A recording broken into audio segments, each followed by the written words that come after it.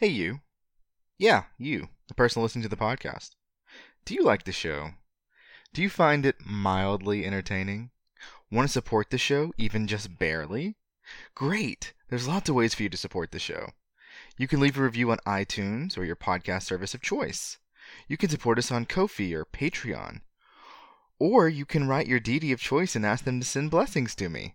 Whatever your choice, know that it's appreciated and that you smell nice. Now, on with the show. Your faithful servant Raito returns, great Amaterasu, to your tale henceforth. But I warn you, this return to your tale is less about story and more about setting the stage. For indeed your tale, as chronicled here with editorialization, must have the plains of heaven laid out plainly before you before we dive deeper into your tale. We must understand the politics of heaven, however briefly.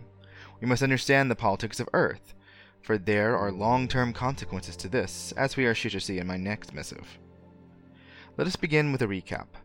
That you and your two brothers were born of a cleansing ceremony, which the humans call misogi, clearing the way the impurities of death.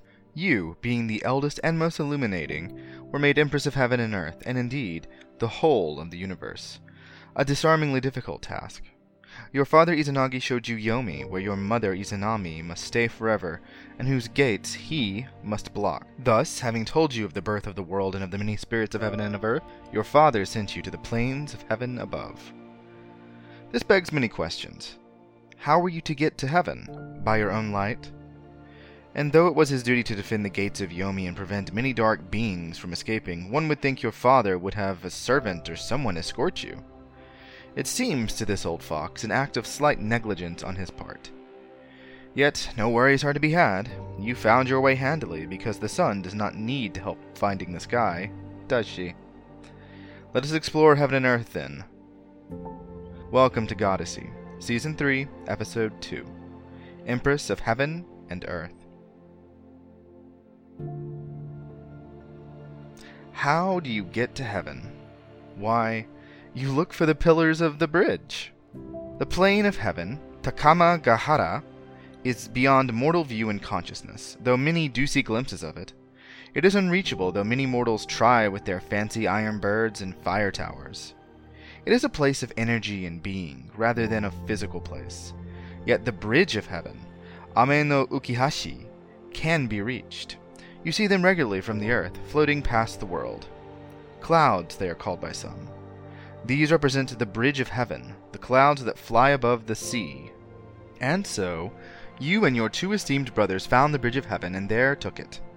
Those who guard these bridges recognized you immediately and let you pass, calling a retinue to announce you as you entered, for you were expected, it seemed. A crowd gathered of many beings, and among them the eldest of foxes. Even in those days, enough time had passed that foxes had gained 9 tails and ascended to heaven. All bowed before you until you reached what would soon be your palace, a tall castle of multiple levels, flanked in numerous pagodas, where your sages recorded the dealings of heaven and divine philosophy and, dare I say it, earthly prophecy.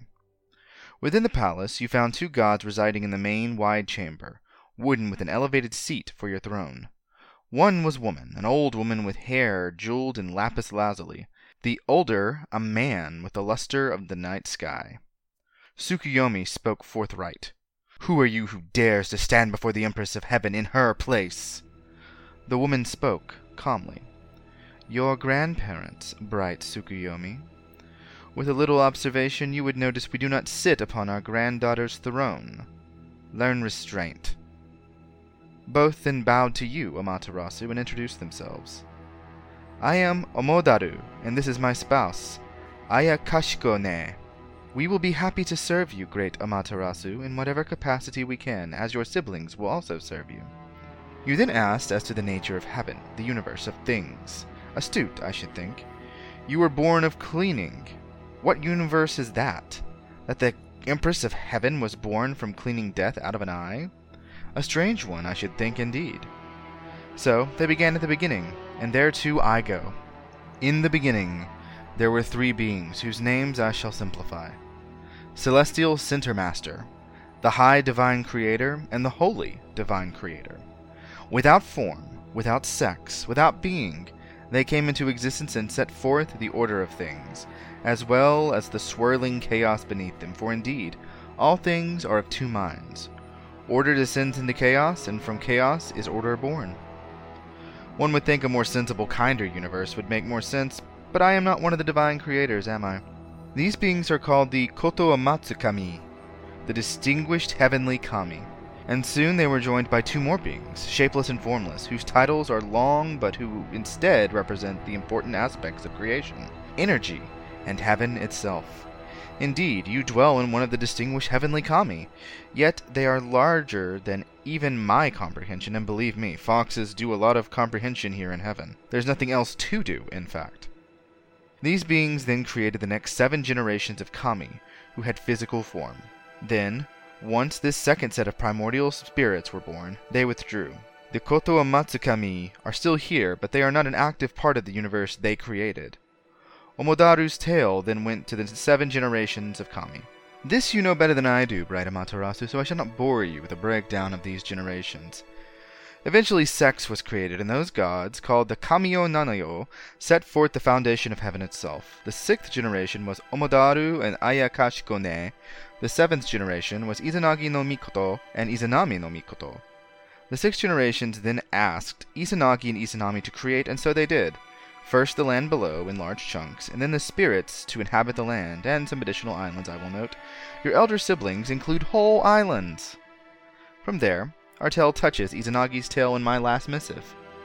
We have no more need for backstory. From there, Omodaru called forth the court of heavenly kami, and there your coronation began. You were given a multitude of treasures, including your divine sword, and you also married Tsukuyomi. A busy day in heaven, I was told. I do question the marriage to Tsukuyomi, however. Why him? I understand he was more to your liking than Stormy Susanoo, yet he had been such a brat to your divine grandparents. But I digress and speak out of turn. Forgive a fox. We speak plainly in old age. Heavenly kami are a stuffy bunch, let me tell you. Rules are important, but their power is great. Order descends from heaven like rain down below. Inspiration, the blessings of rule and wisdom and knowledge. These things come from heaven to humanity. Yet if half the heavenly kami know what you or I know about Earth, I would think they would be more generous with that order, with that care. It was near this time that you began receiving dignitaries from the earthly kami, for indeed the children of Izanagi and Izanami, numbering in tens of thousands, split into 2 factions. Was it ordered? Did Izanagi do this? Or was it a natural conclusion that Earth kami were attracted to the Earth? The wisdom of heaven only goes so far, I think. Speculation among humans varies, but I will not bore you with the prattle of bored priests. But they came with unruly earthly dress, with unruly earthen shapes, with many ways that were not in heaven's perfect order. Many heavenly kami looked down upon them, yet the bridge between this earthly disorder entering heaven were the elderly foxes. Perhaps I am biased here, and perhaps this is not the truth you know, but we foxes, we ascended foxes, are still loyal to our master, great Inari. We are earth in heaven, and heaven on earth. Shall I introduce Inari then, your friend, my master? Inari, they of many forms, both she, both he, master of rice and growing things, mistress of foxes, keeper of the smith fire, lord of prosperity and commerce. Inari is the greatest of earth kami, not your equal in power, but in hierarchy. Yet they are subservient to you as earth is subservient to heaven. They appear in 5 forms, and so the foxes came to you, serving Inari, and asked that you send a dignitary to earth, to see the ways of earth for yourself.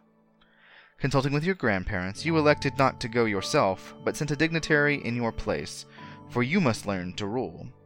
So, you sent Tsukuyomi, a reflection of your light, instead, to live among them, to discover their ways, to make sure the order of heaven and earth was set so the next phase of creation could begin. Oh, did I neglect that?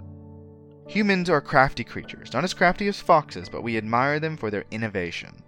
Indeed, the land of the rising sun below was full of animals and things that grow, but soon humans would arrive from elsewhere. Humans without their grooming habits of foxes, unruly humans with strange huts and strange clay figures and pots to preserve the food they were learning to cultivate. It was a dark time then, for the sea rose and fell, trapping them from their cousins elsewhere. A wider world of many gods and demons.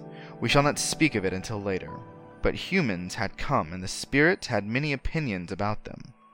It was here that foxes learned to be tricksters. At the first dog spirits were born, that Tanuki and Tengu and others came about. Yet from Yomi, monsters would escape your divine father's grasp. Humanity discovered the pain intended for them by Izanami. For every 1,000 she killed, Izanagi helped create 1,500. Creation and death. Humanity was bound to this cycle. In despair, they turned to the spirits for help, for guidance. Those clay statues, they were representations of the spirits. Spirits they brought with them and the spirits they found in the land of the rising sun. We are not jealous gods, after all. We can share our land. So, the Earth Kami wanted guidance in how to help humanity, what to offer them, how to guide them towards success and growth, and how to treat one another. This was an uneven task, you see. Tsukuyomi was predictable, at least, if not always as luminous as you, Great Amaterasu, and so you sent him. We will speak of him in my next letter. Your other brother Susanoo was a natural guardian, and so became the keeper of the Bridge of Heaven for a time, for indeed, storm clouds were growing on the horizon above the sea. He watered the earth from above, giving it sustenance, but storms are destructive, too. Susanoo knows little restraint, less in those days. It was the best job for him, for your brother is more disorderly than you are, Tsukuyomi. He still is, after all this time. And so, you began to rule. You learned the right way to treat those in your court, to treat your lessers, and you built a court. You met your servants, your handmaidens, your bureaucrats, your servants. Indeed, you discovered 2 of your ministers deeply in love. 2 men, in love! Even in those times, love knew no bounds, but you, too, knew that. It was here you met Ame no Uzume, the goddess of dawn and your most trusted handmaiden. No being ever came so close as she did, not even your husband Tsukuyomi. Her beauty, her humor, her grace, her sensuality. All loved the dawn. And what is the dawn without the sun? She loved you as you loved her. She is your confidant, your cheerleader, your opening act. Yet she is everything you cannot be too, for you cannot dance as she dances, you cannot love as she loves. You are restrained by nobility. When I think of it, the nobility you must endure, I pity you at times, Great Amaterasu. Forgive me for being so blunt, old fox and all, but I do not envy your position, magnanimous as it is. But I digress. Let us end the missive before the sake speaks too loudly through my inked message. For a time, heaven and earth were at peace, as it should be, or rather, as it shouldn't be. For things are not as they seem, and sometimes the best intentions come back to betray us. Our next missive will be difficult, Great Amaterasu. The creation of the universe is a mystic, perhaps esoteric thing in the Japanese cosmology, with concepts created first, and those concepts forming from several generations of gods, while important, are not nearly as popular as the spirits they beget. There's a massive hierarchy to the spirits of Japan, and at the top are the kami, which are often translated as God. This isn't entirely accurate, whether you're looking at it from a polytheistic standpoint or a more absolutist monotheistic one. These spirits vary in power and range, and I would say that if they had a comparison, it would range from Greek gods down to nymphs, satyrs, dryads, even the cyclopes, and lowly demons. Kami vary wildly, and other spirits are occasionally kami. Even a human can become a kami in death. Included in this description was the most likely theory of how humans came to Japan. We call these people the Jomon, and they entered Japan sometime in the last 40,000 years. Eventually, technological innovations from Korea and China led to rapid advancements among the Jomon, leading to advanced terracotta material culture we have in spades today. This evolved in the Yayoi culture around 1000 BCE, as Japan evolved from a Bronze Age culture and later an Iron Age culture. With the arrival of settlers from Korea, Japan entered a new stage as the Yayoi ended sometime around 300 CE, around the time of Constantine in Rome, for comparison. This next age is the age Japanese scholars of yore traditionally label as the beginning of the rise of the Japanese people, though it's hard to say that Jomon and Yayoi weren't Japanese, per se. The statues mentioned in this, used by both Jomon and Yayoi, were called Haniwa, and they are wild-looking, let me tell you. Look them up. They're odd things, ranging from insectoid armored figures to basically action figures. Some believe these represent their spirits, and I agree to an extent, but these also have a kind of continuity to early statues of kami and later Buddhas, given the popularity of Jizo statues to this day. Among those statues, the lovely kitsune statues you can find all over the Japanese countryside and in Inari shrines. More on Inari in the next episode, I should think. Goddessy is written, researched, and produced by Greg Wright. Additional editing and research by Dr. Sidney Yeager, who is quite a creator, let me tell you. Music by Scott Buckley, whose Creative Commons music can be found at www.scottbuckley.com.au. Goddessy is more than a podcast. You can find us on social media at The Goddessy Podcast, where we maintain a robust weekly treasure trove of myth, folklore, and history on Twitter, Facebook, and Instagram. Well, mostly Twitter, but it is what it is. I'm trying on the other ones. You can support the show by leaving a review on your podcast service of choice. That's how others know how to find us. To support the show more directly, you can get early access episodes, blogs, and random shenanigans on Patreon, found in the show notes. You can also find us on Ko-fi for a more singular donation. Goddessy updates every Moon Day. See you next week.